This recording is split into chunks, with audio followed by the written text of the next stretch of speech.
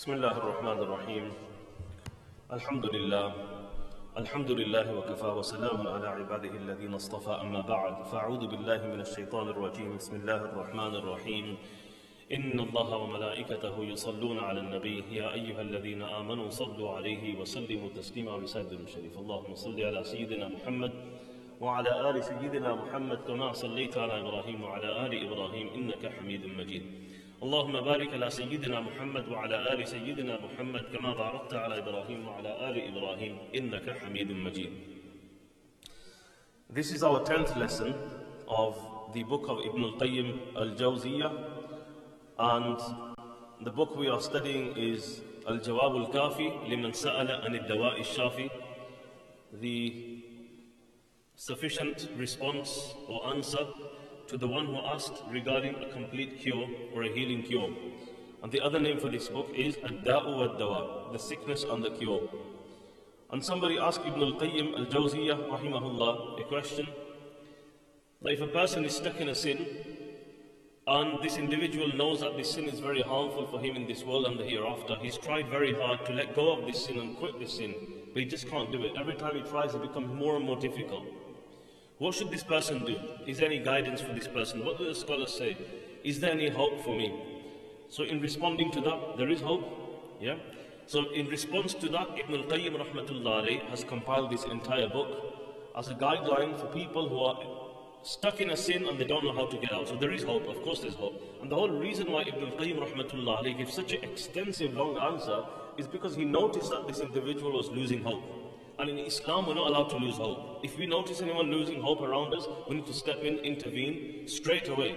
Because if you lose hope, you lose faith. You lose faith, you've lost Allah subhanahu wa ta'ala. There's no Islam left for anyone that loses faith. May Allah protect us, may Allah protect our faith, and keep our hope in Allah intact as well. So this is the 10th part. Now, prior to this, we've covered 9 sessions, and a lot has been discussed. All of these sessions are on the Masjid YouTube channel, so anybody who's not up to date, you can follow up on there, or maybe you might have missed 1 or 2, so it would be good if you follow up on there, at least you know where we are and you're up to date, because everything ties in together. So, what we're doing now, Ibn al-Qayyim rahmatullah alayhi is now going to move forward. This morning, we spoke about something quite interesting. Ibn al-Qayyim rahmatullah alayhi categorized sins in a way which no one else has done. And he said every sin a person does falls into one of 4 categories. Every sin you can think of in this world, it falls into one of 4 categories. The first one, Malakiyya, very good. Malakiyya in English is called angelic sins, okay? You might think, what's angelic? Well, we spoke about it in the morning. So number 1, Malakiyya, angelic sins. Number 2, Shaytaniyya, okay? So satanic sins. Number 3, Sabu'iyya, mashallah. Someone's remembered the Arabic really well. Sabu'iyya, mashallah. Okay, predatory sins. Predator, like a lion, for example, predatory sins. And number 4, animalistic. In Arabic we say Bahimiyya. So every sin will fall into one of 4 categories. Either it'll be Malakiyya, angelic sin, or it'll be Shaytaniyya, a satanic, demonic sin, or it will be a Sabu'iyya, a predatory sin, or it will be Bahimiyya, a animalistic sin. And we give examples of each one. What's a Malakiyya, an angelic sin?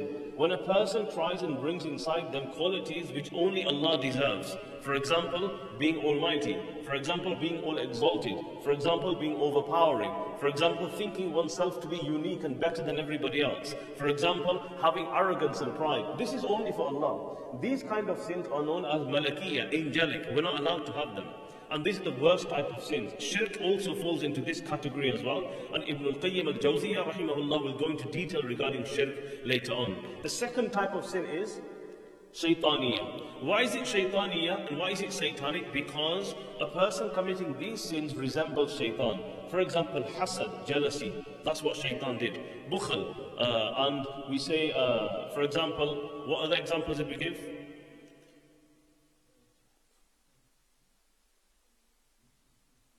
Not rage. Rage comes in the next one. Any other examples of this one? Pride would be number 1, the first one. Sorry? Yes, tricking people, embezzlement, for example, deceiving people, plotting against people, conspiring against people. These are the satanic sins. Then the third one we said is sabu'iyya, predatory sins. What are examples of predatory sins? That's the one you said before. Rage, for example. Murder, for example. Oppression, for example. Where a person, like a predatory animal, just goes and goes crazy. So oppression, tormenting, persecuting people, bloodshed. Okay, we're seeing a lot of it in the world today. Okay, and the fourth one is bahimiyya, animalistic sins. What are these? Greed. Okay, filling the stomach all the time, wanting to eat. Sexual desires, for example. All of these and everything related to zina also falls in this category as well. Everything linked to zina falls into this category as well. So we said these are the four types. Now Ibn Qayyim rahimahullah is going to bring a very interesting discussion regarding major and minor sins. Is there something called major sin and minor sin? If there is, what's the differentiating factor? How do we understand? What do the scholars say in regards to this? Let's go into this discussion. وَقَدْ دَلَّ الْقُرْآنُ وَالسُّنَّةُ وَإِجْمَاعُ الصَّحَابَةِ وَالتَّابِعِينَ بَعْدَهُمْ وَالْأَئِمَّةِ عَلَى أَنَّ مِنَ الذُّنُوبِ كَبَائِرَ وَصَغَائِرَ. He says the Quran, the Sunnah, the consensus of the Sahaba, the Tabi'een, and the noble Imams after them have all agreed unanimously that sins fall into two categories. You get major sins and you get minor sins. This is something that's agreed upon by everybody. Quran, Sunnah, Sahaba, Tabi'een, and the noble Imams. In the Quran we have Allah subhanahu wa ta'ala says, إِن تَجْتَنِبُوا كَبَائِرَ مَا تُنْهَوْنَ عَنْهُ نُكَفِّرْ عَنْكُمْ سَيِّئَاتِكُمْ. If you abstain from the kaba'ir, from the major sins that we've prevented you from, we will wipe away your minor sins.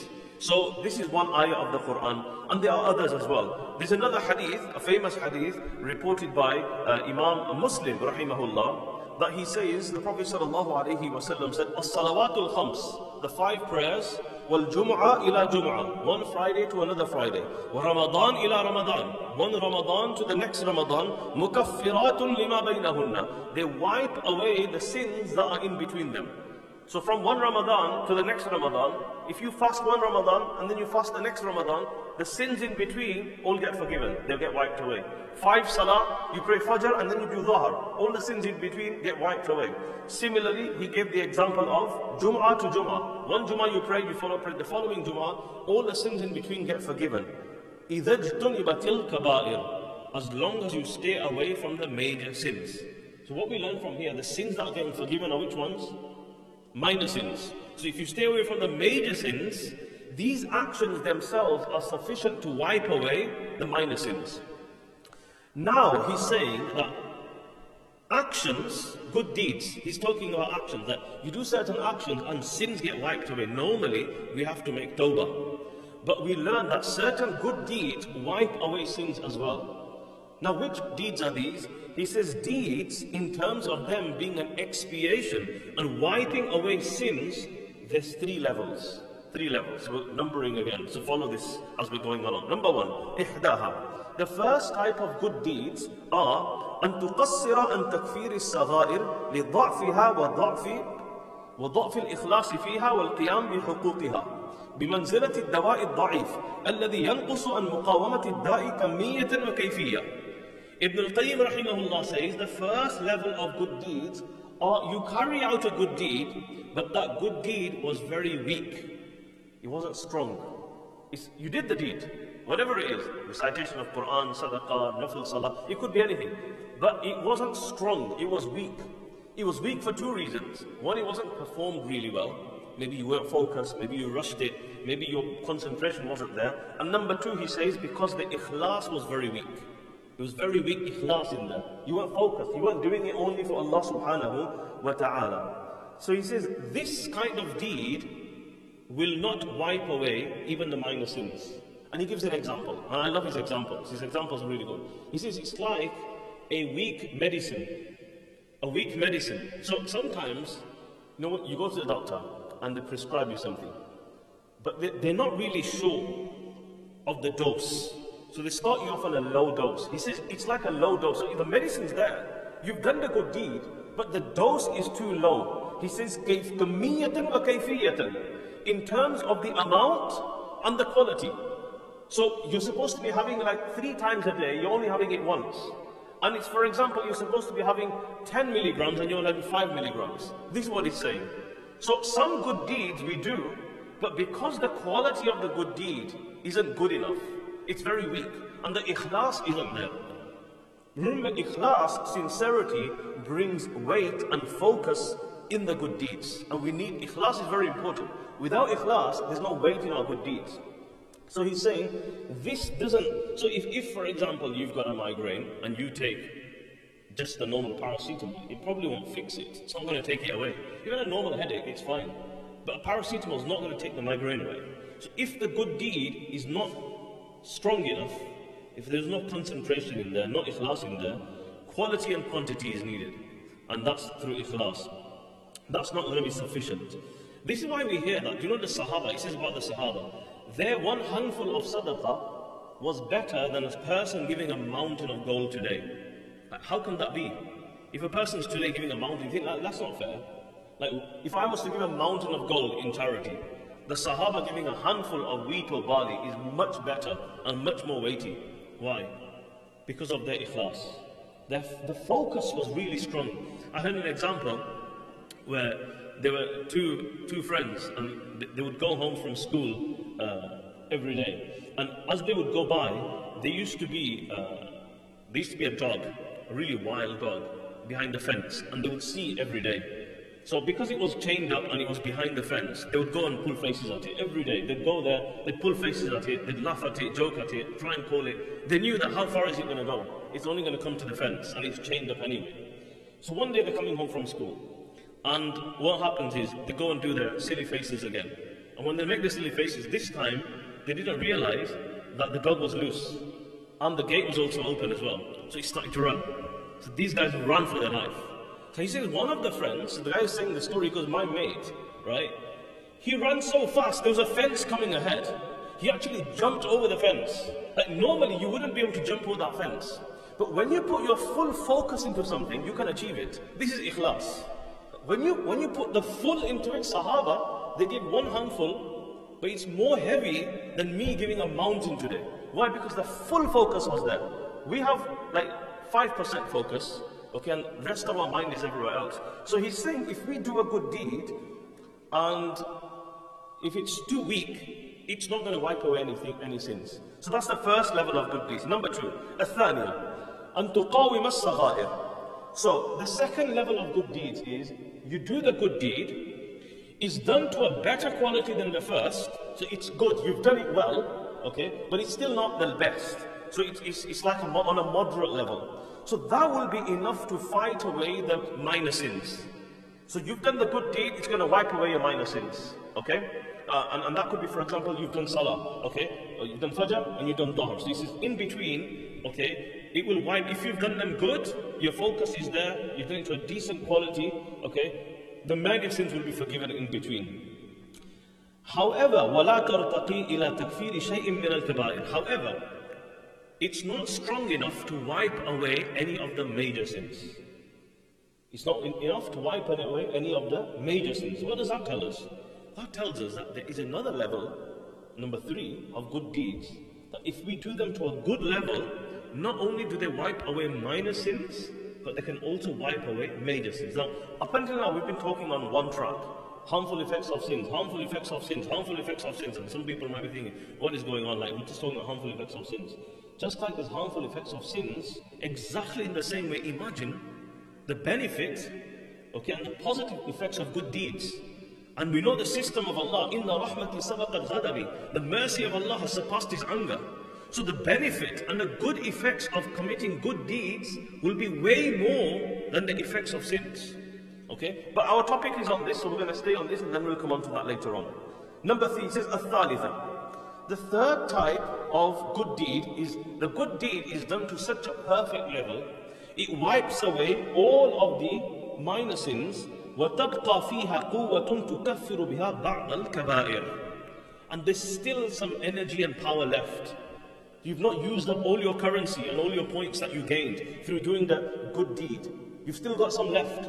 And that will wipe away some of the major sins, not all of them. But some of the major sins will also be wiped away by doing these. And this is amazing. Now, Shaitan, he works with us in a very deceiving way. And we need to recognize the way he works. Otherwise, we just give up on everything, and that's what happens. Shaitan tells you, for example, if you end up committing a sin, right? You've done a sin. Well, we're all human beings, everybody sins. So a person commits a sin. Shaitan now tells you, you don't deserve to go to the masjid. You don't deserve to go to the masjid. You don't deserve to read Quran. You just did that sin. You don't deserve to go to the masjid. Why are you going to the masjid? You can pray at home. You don't even need to pray. Like, why are you praying? You've just done that sin. You don't. So Shaitan plays with us like this. Now, we need to learn how to combat that, because this battle is happening 24/7. This isn't just something that happens now and again, because the Qareen, the Shaitan, is with us 24 hours. From the time we wake up till we go to sleep. Even when we're sleeping, he's there. Okay? So we need to know how to overcome Shaitan. So one of the easy ways to understand this is, for example, you can tell Shaitan, the hospital. Is the hospital for healthy people or sick people? For sick people. So the masjid is also for sick people. Okay? In the masjid, if I'm spiritually sick, I need to go to the masjid. This is how we overcome Shaitan. When he tricks us, we have to trick him back. And say, no. What do you mean I don't deserve? I need to go. If I did a sin, I need to be more in the masjid. I need to come more, because this is the place where there's healing, there's shifa, there's rahmah, there's forgiveness. Allah will forgive me. There's more chance of me being forgiven. If I stay in the home, I'm not going to get forgiven. I should go to the... This is how we need to combat the Shaitan. Ibn al-Qayyim says, فَتَأَمَّلْ هَذَا فَإِنَّهُ يُزِيلُ عَنْكَ إِشْكَالَاتْ كَثِيرًا. Says, really ponder upon this and understand this discussion very well, because it removes a lot of doubt and a lot of questions that come in people's minds. Because, Quran tells you that minor sins are forgiven. Then we talk about the major sins. Can you see how he's broken it down? Now, I've not read this or come across this anywhere else. The way he's explained it is very, very beautiful, and it really, gets the point home. Now, we're going to go into understanding, again, the difference between major and minor sins. So there's one hadith where the Prophet ﷺ said, it's in Bukhari and Muslim, أَلَا أُنَبِّئُكُمْ بِأَكْبَرِ الْكَبَائِرِ. He said to the Sahaba, shall I not tell you the major of the major sins? You've got major sins, but you've got some sins that are even more major than the most major sins. قُلْنَا بَلَا يَا رَسُولَ اللَّهِ. Now this is a very, Sahaba would respond like this a lot. Bala. How would you translate Bala? Bala would mean of course. Why not? Please tell us. Because do you know what? They wanted the knowledge. They wanted that knowledge to protect themselves. You have to learn these things to protect yourself. So they said, of course, please tell us. We want to know. We really want to learn. So the Prophet ﷺ counted 3 things. Number 1, he said, Al-Ishraku billah. Joining partners with Allah. The greatest of the major sins is joining partners with Allah. We'll speak about that more in detail. So a beautiful discussion to explain why shirk is so bad. What's the reason why it's so bad? We know it's bad, but why? He's going to explain that. So the first of the most major of major sins is committing shirk. Number 2, uququl walidain. Uququl walidain means to cut off your parents. Aqqa ya'uqqu means to cut something off. Okay? So, uququl walidain normally we translate as disobedience to parents. But the literal meaning is to cut off. A lot of people, unfortunately, they cut off from their parents. They stop talking to them, they boycott them. Okay, over something. People just cut off and say, right, we're not going to engage with you. So this is the second of the most major sins. And number 3 was shahadatu zur, to give a false witness. If someone asks you for a witness statement, and you falsify it, you make it up, this is actually considered as the most major of major sins. And so that's one hadith. There's another hadith, the Prophet ﷺ. So in this, how many sins were there? Major sins? 3. I'm sharing this hadith with you so you can see, because we learn from the Quran and the Sunnah, don't we? So we have to take our knowledge from them. So in this hadith, it says there's 3 major sins. There's another hadith here, the Prophet ﷺ says, اجتنبوا السبع الموبقات. Stay away from the 7 destructive sins. So that hadith says 3. This one saying 7. وَمَا هُنَّ يَا رَسُولَ اللَّهِ. Sahaba said, what are they, O Messenger of Allah? Number 1, count with me as we go along. الشِّرْكُ بِاللَّهِ. Shirk. Number 2, السِّحْر. Black magic. Okay? It's very serious. One of the destructive sins to engage in black magic. And it's true. It happens. It was done on the Prophet sallallahu alaihi wasallam, and that is why we had the revelation of قُلْ أَعُوذُ بِرَبِّ الْفَلَقِ قُلْ أَعُوذُ بِرَبِّ النَّاسِ. Number 3, وَقَتْلُ النَّفْسِ الَّتِي حَرَّمَ اللَّهُ إِلَّا بِالْحَقِّ. To unjustly kill somebody, murder somebody, and you can't justify that killing. Innocent person, you just kill them. That's how many? 3. Number 4, أَكْلُ مَالِ الْيَتِيمِ. To embezzle the wealth of an orphan. If Allah has kept an orphan and made you responsible, and the funding is coming in, maybe they're still underage, and you just usurp that wealth and you take it. They don't know any better. Maybe they're underage, maybe they're not aware of it, what was left behind for them when their parents passed away, and you just eat all that up. This is a major sin, a destructive sin. Number 5, aklu riba. Consuming interest. No matter, it doesn't matter if in 2022, if we get to 2040, 2050, 2070, it doesn't really matter. If we get to the year 3000, okay, interest is haram, it will remain haram. No one can change it. You can't change something. Okay, the bar, Islamic, the bar will stay the same. If people's values change, okay, someone wants to identify as, I don't know, a tomato. I'm a tomato today. Okay, it doesn't really matter. Okay, what's right is right. Islamically, for Muslims, it will remain right, and what's wrong is wrong. Islamically, if I was born a male, I will always be a male. Okay, I will always be a human being. Even if I call myself a cat or a dog, it doesn't matter. So the bar in Islam stays the same. Riba, usury, is haram. It will remain haram. Nobody can change it. Okay? So this is talking about consuming. Okay, we're not talking about paying. That's also haram, but there's a difference there in the seriousness. Consuming is much worse than paying. I'm not saying paying is allowed. Okay? Paying is also haram, but the worst is aklul riba, consuming interest. What tawalli, and the sad thing is, today, usury, yes, that's what we call it in English, interest usury. In Arabic, we call it riba. We call it sood, all of these. Wiyaj, is it wiyaj? Is that the right word? In Gujarati, is that what we call it? Yeah? What do the Konknis call it? Interest. Okay, Konknis are modern. No, there must be a word in your language. Wiyaj, same. Okay, so same Wiyaj, okay. So we're matching here with the Gujaratis. Anyway, so it's sad because today no one speaks about this.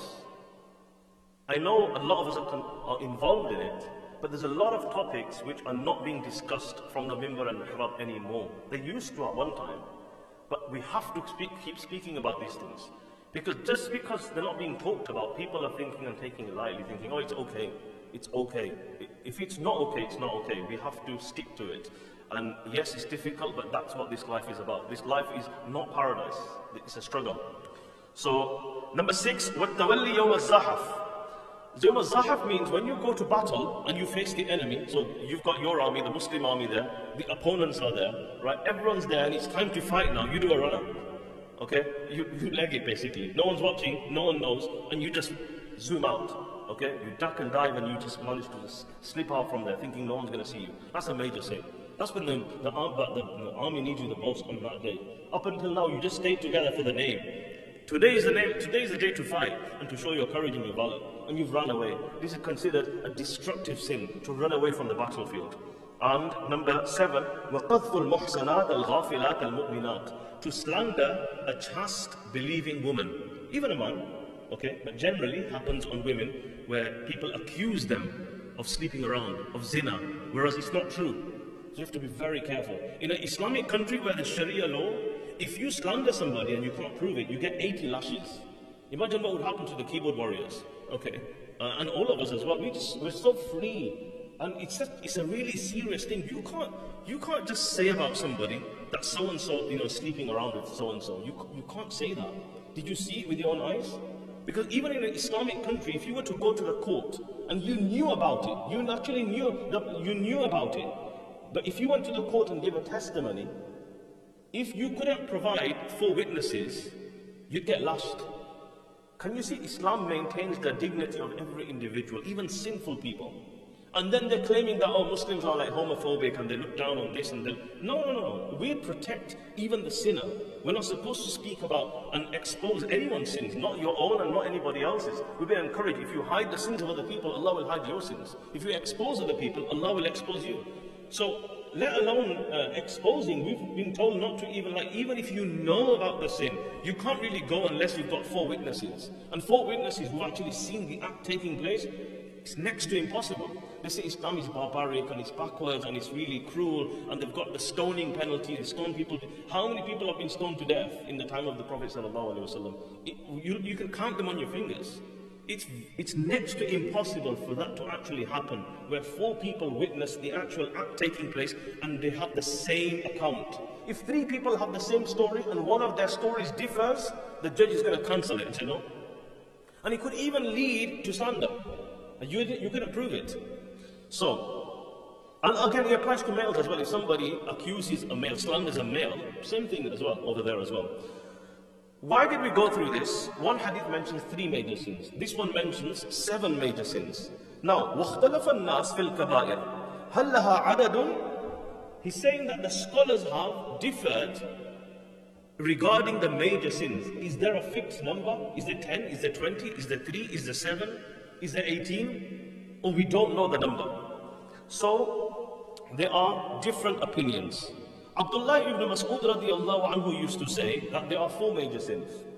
Abdullah ibn Umar radiallahu anhu used to say there are 7 major sins. Abdullah ibn Amr ibn al-As radiallahu anhu used to say there are 9 major sins. And there are other Sahaba who said there's 11. And there are some who said there are 70. Now the most interesting one, which Abdul Qayyim rahmatullah brings here in more detail, is the statement of Abu Talib al-Makki rahimahullah. Abu Talib al-Makki rahimahullah, he says, I studied all of the hadith, all of the sayings of the Sahaba, all of the verses of the Quran, all of the sayings of the Imam. I studied deeply and I went over it again and again and I gathered all of this together. And he says, through my study and my research, I'm going to present it to you now. And this is quite amazing what he's done. He says, جَمَعْتُهَا مِنْ أَقْوَالِ الصَّحَابَةِ. I gathered from all the statements of the Sahaba, I added them all together to find out how many major sins there are. فَوَجَدْتُهَا. So altogether he counted, you know how many? 18. He says, I found that there are 18. Now he's going to break them down. This is really cool. فَوَجَدْتُهَا. He says, أَرْبَعَةٌ فِي الْقَلْبِ. 4 related to the heart. I want you guys to remember this. Okay? 4 related to the heart. And I'm going to tell you what they are as well. First, let's just number them. So 4 for the heart, 4 for the tongue, and then 3 for the stomach, 2 regarding the private parts, 2 regarding the hands, 1 regarding the feet, and 1 that's connected to the whole body. Okay? Did anybody count them all together? Was that 18? Yeah? I counted 18 before I came, so I think it's correct, but if not, do correct me. So, you guys tell me, what were they? 4 for the heart, 4 for the tongue, 3 for the stomach, 2 for the private areas, 2 for the hands, 1 for the feet, and 1 for the whole body.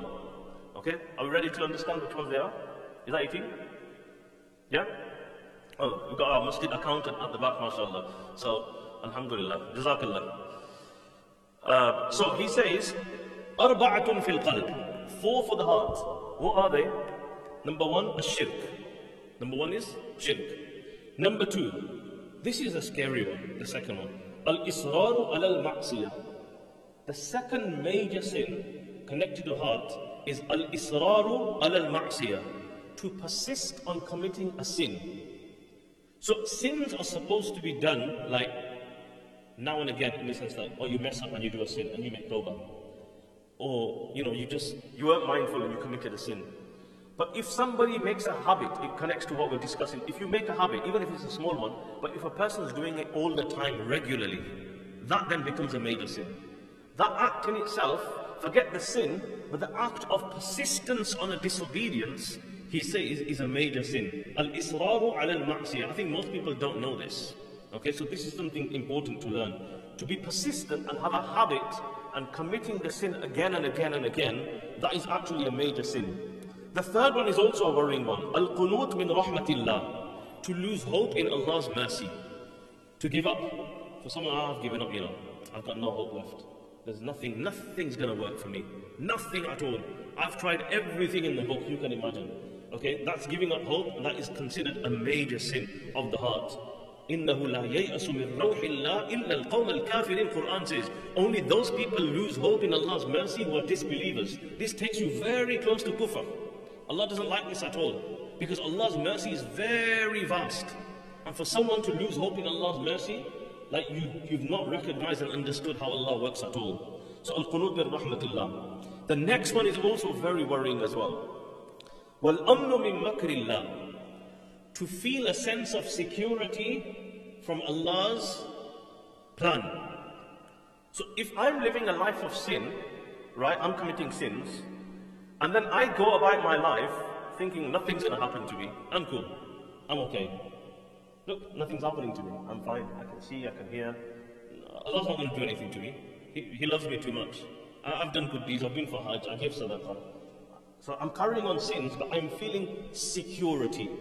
That sense of security in the heart, to feel nothing's going to happen to me. Allah won't do anything to me. This is a major sin of the heart, he says. Because أَأَمِنْتُمْ مَنْ فِي السَّمَاءِ. This is what the people of the past used to do. Yeah, if we were really bad, if we were really sinful, Allah would have thrown the sky down upon us. He would have ripped the earth. The seas would have swallowed us up. Nothing's happening. We can't see anything happening. So that means what we're doing is not that bad after all. It's okay. So to live a life in sin and then think nothing's ever going to happen to me, it's fine. Al-amnu min makrillah. Security, having a sense of security from Allah's plan. Remember, we are between hope and fear. We have to have both. We can't become really scared, but we can't have too much hope. Remember what we said about hope and fear. If your hope stops you from doing good deeds, you've got too much hope. If your fear stops you from doing good deeds, you've got too much fear. So we need to balance it out. If your hope stops you from the whole conclusion of everything is what? We need to do loads of good deeds. That's the bottom line. We need loads of good deeds. That's what we need. And stop doing sins. Simple. So, those were the four of the heart. Shirk. And number 2, being persistent on sins. Number 3, losing hope in Allah's mercy. And number 4, feeling a sense of security from Allah's plan. وَأَرْبَعَةٌ فِي اللِّسَانِ. The tongue, there are 4 related to the tongue. Shahadatu zur, to give a false witness, a false statement. وَقَذْفُ الْمُحْسَنَاتِ, to slander a chaste woman or a male, to blame them that they committed sin when they haven't. وَالْيَمِينَ الْغَمُوس, to say wallahi, wallahi bro, and to use wallahi and take a qasam when it's not true. Were you there? Wallahi I was there and you weren't. And people take it very lightly nowadays. Qasmi bro, the burger was sick. Like why do you need to say wallahi and qasmi for a burger? It is a burger. There's no need to bring Allah's name when in a small thing. Okay? And was sihr. This is to do with the tongue, black magic. So these are the 4 related to the tongue. False witness. Number 2, slandering a chaste woman. Number 3, a false oath. And number 4, sihr, black magic. So we've done 4 of the heart and 4 of the tongue. Now, وَثَلَاثٌ فِي الْبَطْنِ. The stomach, there's 3 related to the stomach. Sharbul khamri, drinking alcohol, and in this comes your intoxicants, drugs as well. Okay? Doesn't matter whether legalize it or they don't legalize it, whether everyone's doing it and everyone's having weed or they're not having weed, it doesn't matter. If it's haram, full stop. For medicine purposes, people take it, that's different. Okay? You've been prescribed, that's different. But intoxicants, large amount, small amount, it's all the same. Sharbul khamr, it's one of the major sins. And just because a lot of people are doing it, that doesn't mean it's okay. That doesn't mean it's okay. That means we should be more concerned. We need to raise more awareness. We need to make more dua for them. And we need to try and protect ourselves and our family members from it. So number 1 for the stomach, how many? 3 for the stomach. 1 is taking intoxicants. Number 2, eating the wealth of an orphan. And number 3, consuming riba and interest usury. They are for the stomach. And there are 2 related to the private parts. وَإِثْنَانِ فِي الْفَرَجِ. Number 1, az-zina, adultery, fornication, everything that falls into that. Wal-liwata, homosexuality as well. So both have been included. Ibn al-Qayyim rahimahullah is highlighting, 700 years ago, that both of these things are haram. Now, remember, we're not saying here, I have to say this. Over here, it doesn't say that hate the person that commits this sin. It doesn't say that. It's weird and really strange how they're like pushing this idea on Muslims that Muslims are homophobic. Like, do we say from the minbar, have we ever said anybody that commits zina, hate them? Like, we'd be hating most people nowadays. Okay, everybody commits sins. Okay, we've always taught you hate the sin, not the sinner, regardless what the sin is. Whether the sin is zina or whether the sin is homosexuality. Homosexuality was prohibited in the Torah. It's prohibited in the Bible. It's prohibited in the Quran. The bar isn't going to change, remember. If people's values change, the bar will stay the same. Okay, just because people are identifying themselves as something different and people are, it doesn't matter. That doesn't change things. That's number one. Number two, when have we ever in history, Muslims or non-Muslims, identified ourselves with our sexual orientation or a sin that you commit? It's just strange. But because everyone's doing it nowadays, it's becoming normalized. But for Muslims, we have to remember the bar isn't lowered. Until the day of judgment, it will always remain. You know why? Allah says in the Quran very beautifully, أَلَا لَهُ الْخَلْقُ وَالْأَمْرُ أَلَا لَهُ الْخَلْقُ وَالْأَمْرُ. To Allah belongs the creation and to Allah belongs the rules. Simple. Creation is Allah's. The rules are Allah's. Allah lahul khalqu wal amr. I think this one short ayah answers every question you can raise against anything to do with this, or any question anyone poses. Allah lahul khalqu wal amr. To Allah belongs the creation. Allah made me, I am Allah's, and He made the rules. Who am I to question Him on the rule? He said homosexuality is haram. If somebody does it, they're sinful. It doesn't take them out of the fold of Islam. And we've never identified ourselves with our orientation. It's a private thing. Mind my language, right? Mind my language. It might come across a bit rude. But it's like somebody walking into a room and everyone's introducing themselves and says, yeah, my name is John. I'm a wanker, for example. And it might not be appropriate to say this, but can you see how silly it sounds? Okay? If you're doing something privately and you recognize it as a sin, what's the need of telling everybody about it? Okay, that's not how it works. Okay, you don't introduce yourself, and your identity is not based on something you're doing privately in fulfilling your sexual gratification. It just doesn't make sense. But this is what's being pushed, and many Muslims are falling into this as well. And we're kind of, normalizing and trying. Look, Islam has never said, even Lut alayhi salam, he said to the people, Inni li'amalikum min al-qaleen. He said, I hate your action. He didn't say, I hate you. Quran, this is Quran. Inni li'amalikum. Your action is despicable, not you. He didn't say you. He loved the people. So much so, he said, هَؤُلَاءِ بَنَاتِ هُنَّ أَطْهَرُ لَكُمْ. Here, take my daughters. He was willing to give his daughters in marriage. Would you give your daughter in marriage to somebody you hate and you're homophobic towards? No, you wouldn't. So this is their narrative they're pushing onto us to try and push their agenda. Islam has never been like that. We have a principle, we hate the sin, not the sinner. And all sins are the same at the end of the day. If it's wrong, if someone's doing shirk, okay, we don't go around saying like, we're going to hate all the mushrikeen. Okay, general is no. And if a Muslim, for example, is doing a sin, we don't go around saying, okay, hate everybody that commits zina, or hate everybody that does this or does that, or takes interest. It's not like that. So, Ibn al-Qayyim rahimahullah mentions there are two linked to the hands. وَهُمَا الْقَتْلُ. One is murder and theft. Murder and theft.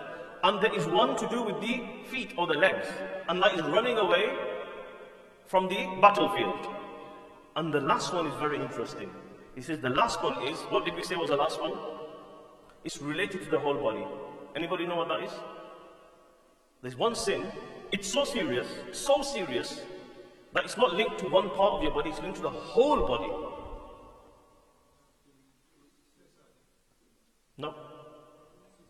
No, we've done killing already.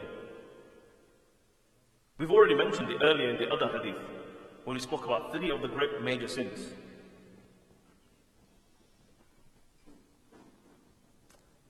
Uququl walidain, cutting off from your parents. Because your mom and your dad, they use their whole body to bring you into this world. Your mom went through so much, the whole head to toe, her whole body was in pain, in agony, just to bring you into this world. And when you cut off from her, and your father obviously exerted a lot of time as well, an effort he earned, sleepless nights, he did so much. A whole day, whole night went behind you, and now you've grown up, you've got some muscle, and you want to answer back to your parents, you want to cut off from them, you want to speak rudely to them, okay? This is considered such a major sin that is linked to the whole body.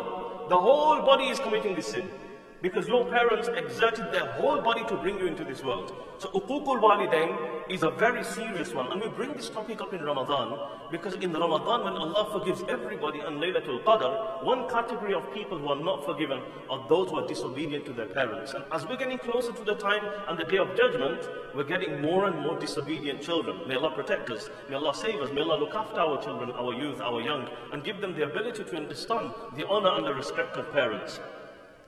So after mentioning this, he said, so everybody kind of followed that, right? There were 18 and we listed them as we went along.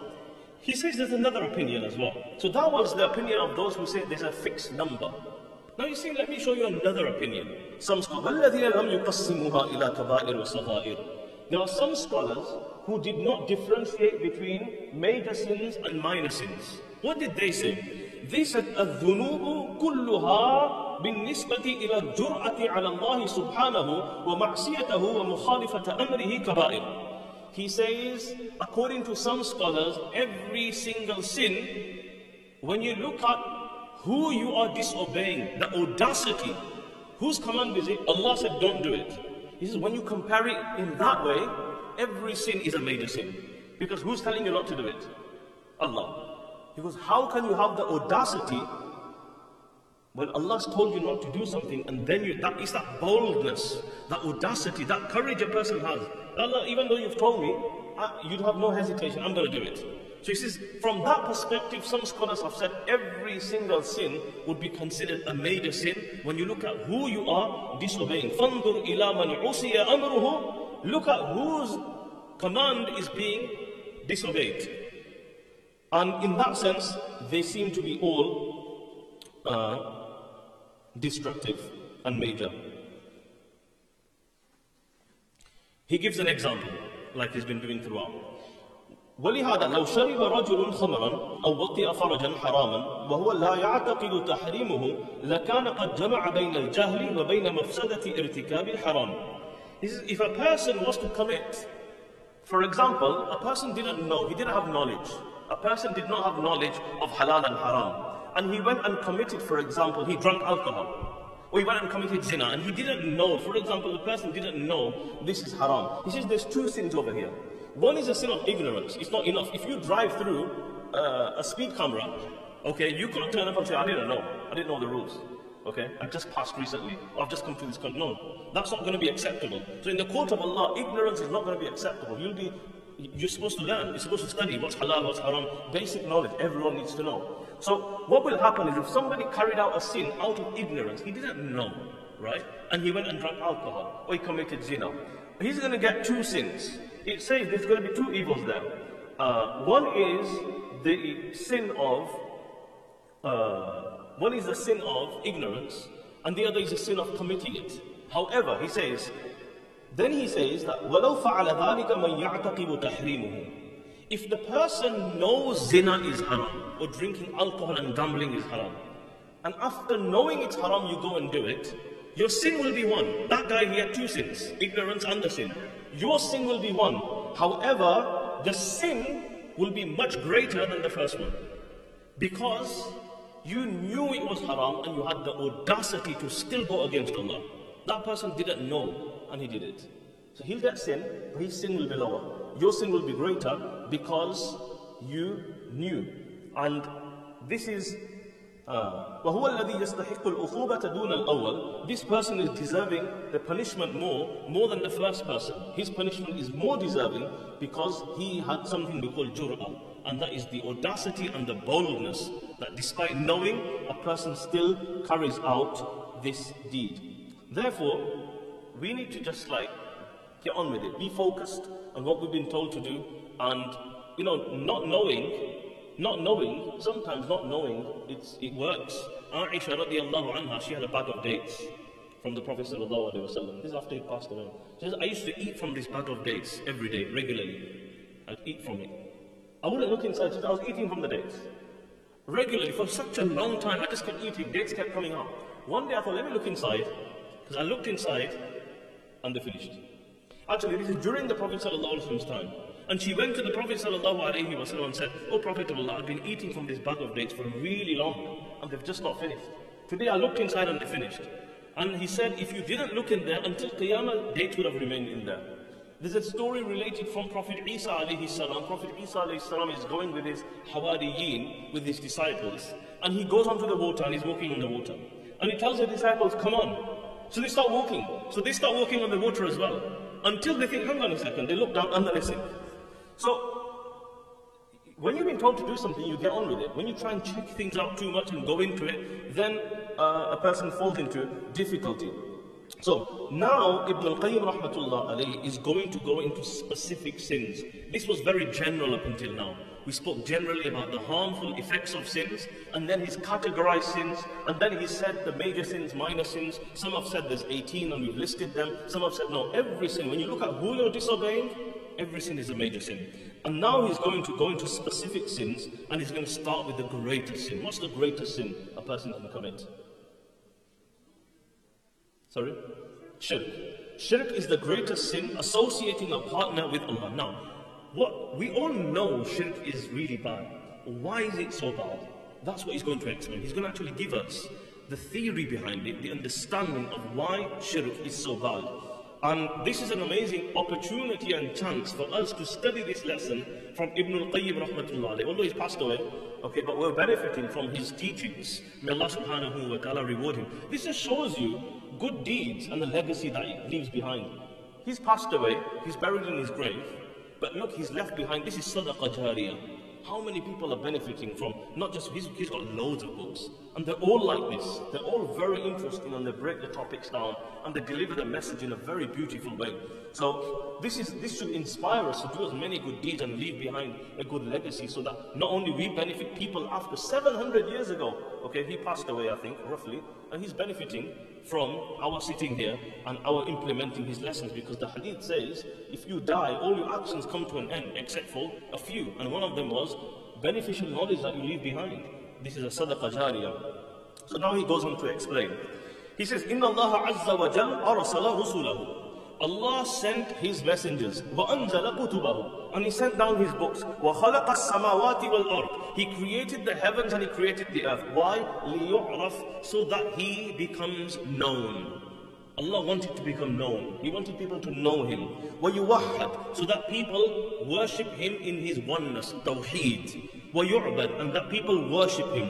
وَيَكُونَ الدِّينَ كُلُّهُ لَهُ, so that the whole religion and worship becomes only for Allah. وَالطَّاعَةُ كُلُّهَا لَهُ, and obedience is only for Allah. وَالدَّعْوَةُ لَهُ, and anyone who invites anyone to anyone should be inviting to Allah. كَمَا قَالَ تَعَالَى وَمَا خَلَقْتُ الْجِنَّ وَالْإِنسِ إِلَّا لِيَعْبُدُونَ. We are very familiar with this ayah of the Quran, that Allah only created the human and the jinn so that Allah is worshipped. وَمَا خَلَقْنَا السَّمَاوَاتِ وَالْأَرْضِ وَمَا بَيْنَهُمَا إِلَّا بِالْحَقِّ. He says, I only created the heavens, the earth, and everything in between. He says, Illa bil haq, it's all justified. Allah says, everything I created and the way I did it, Allah says, is justified. No one has the right to pick a fault in why is this like this. Allah says, it's all justified. By who?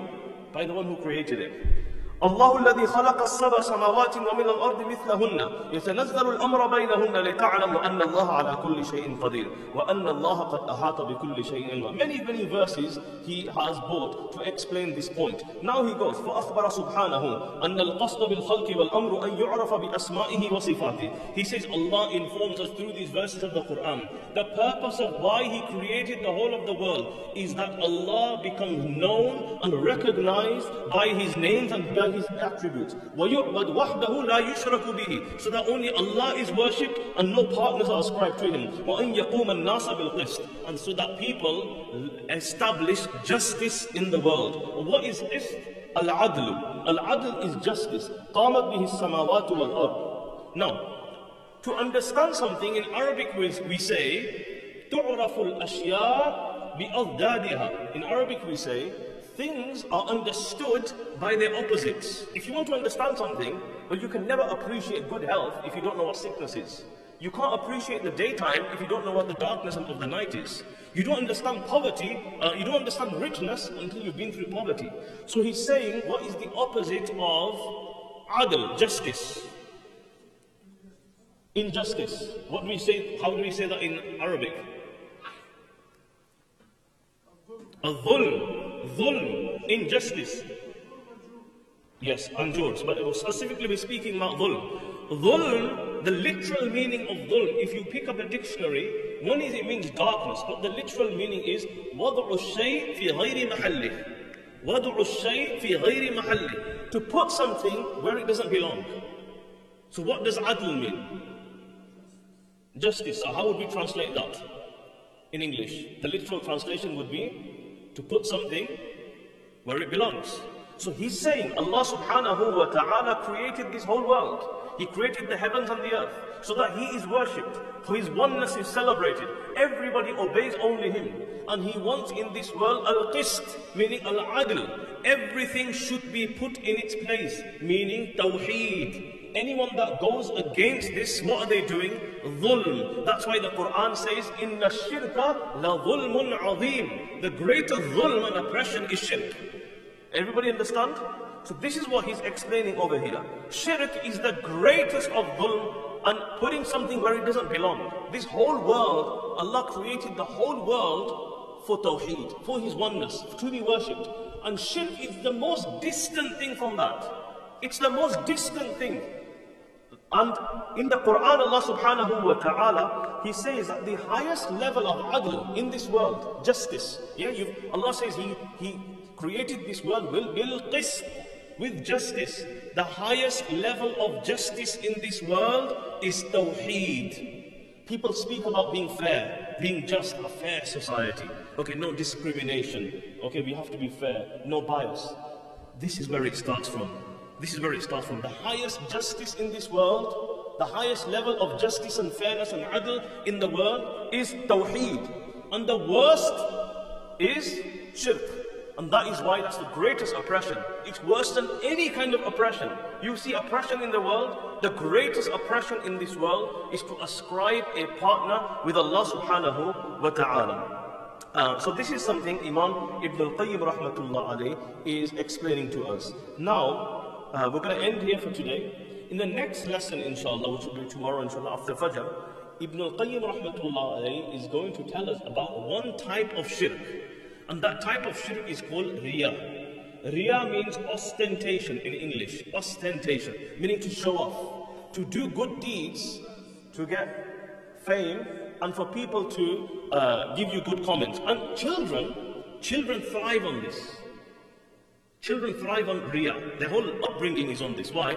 They'll do a little drawing or a painting. Mom, look at this. Dad, look at this. Okay? Check me out. Look at me. Look at me. Look how tall I am. Okay, look how good I am. Look how fast I am. This is what we did when we were children. We're not children anymore. Okay, we were children at one time. And children eventually, there's no child that does a picture, okay, and then the mom and dad ask, where's your picture gone? He goes, I've gone and hid it. Why? Because I only did it for the sake of Allah. Okay, ikhlas. No child does that. Children, this is when you're a child, because you're immature.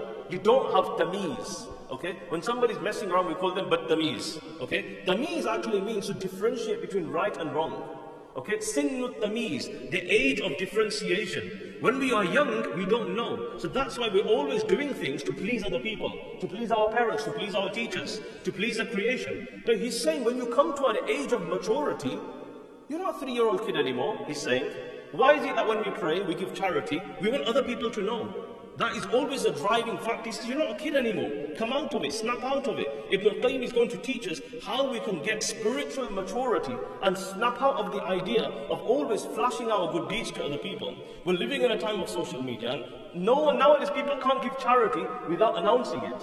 The charity is supposed to be done, you give it with your right hand that your left hand doesn't even find out. But then we're all about this, so he's going to go into this inshallah. We'll continue this tomorrow inshallah after Salatul Fajr. May Allah subhanahu wa ta'ala give us the understanding. Wa akhiru da'wana and alhamdulillahi rabbil alameen.